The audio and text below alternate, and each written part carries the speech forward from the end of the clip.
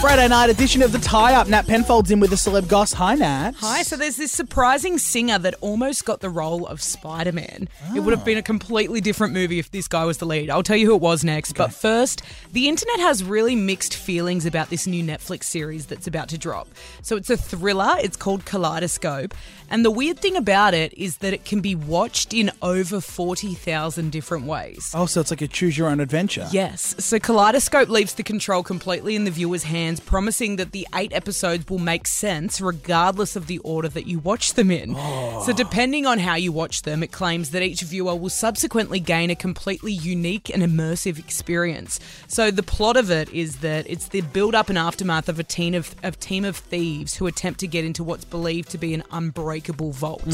So it's set across 25 years, travelling back and forth in time. So I guess you can dip in and out of it at different points, and it changes the storyline. Personally, too confusing. I was just about to say, you had me at the theme, and I've just lost interest. Yeah, I feel like I'd be confused, and then I'd want to watch it a bunch of different ways. What were those books that you used to be able to read in different? It was Choose Your Own Adventure, right? Goosebumps, yeah, Goosebumps. Yeah, Goosebumps. And you could say, if you want this to happen, skip to this page. Yes. Yeah, so it's not like a new idea, but I don't know. I might give it a go. It just sounds like a bit much. Black Mirror did that. Remember Bandersnatched? And then you had to press 8 on the remote if you wanted the dog to die. Oh, it was a whole thing. I never watched that. Yeah, don't. It was boring, and the fad died out. So I don't mind Black Mirror, though. Did you ever watch the Miley Cyrus episode? Oh, yeah, Ashley O. I'm on a roll. Way out of I still listen to that song at the gym, which is never, but I My do. little icon on Netflix, you know how you can pick the person, is the little robot. Oh, my God. Ashley 2, not Ashley O. Ashley 2? Yes. Yeah. Oh, maybe it does work. Maybe I will watch Kaleidoscope. Miley's best work, in my opinion. And Joe Jonas has revealed that he auditioned for Spider-Man. Oh, so what? He was on the Just for Variety podcast. Never miss an episode. And this is what he said.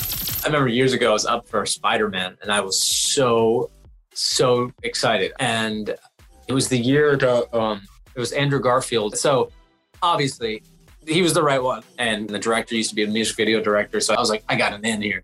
But you know what? I understand, it's like, it's never should be a shoo-in for anyone. You got to really work for it. So would that have made it a musical, or he would have just been an actor? No, because he started in Camp Rock. Yeah, Disney. So he's done acting before, but I thought he was mostly a singer. He's obviously married to Sophie Turner, who's in Game of Thrones and everything. So maybe he wanted to pursue more of an acting career, but then it lost out on Spider-Man, which would have been a huge role for him. Although the Andrew Garfield Spider-Mans are panned. They're the worst Spider-Mans. Do you reckon? Yeah. Oh, yeah. Tobey Maguire is the ultimate Spider-Man. So we had Tobey Maguire, then we had Andrew Garfield, then we had Tom Holland. Tom Holland's the hottest Spider-Man. Yeah, I think I actually liked Tobey Maguire too. Yeah, because that was we were growing up with that. Yeah, and I feel like it's the most true to, this is going to sound nerdy, but like the comics.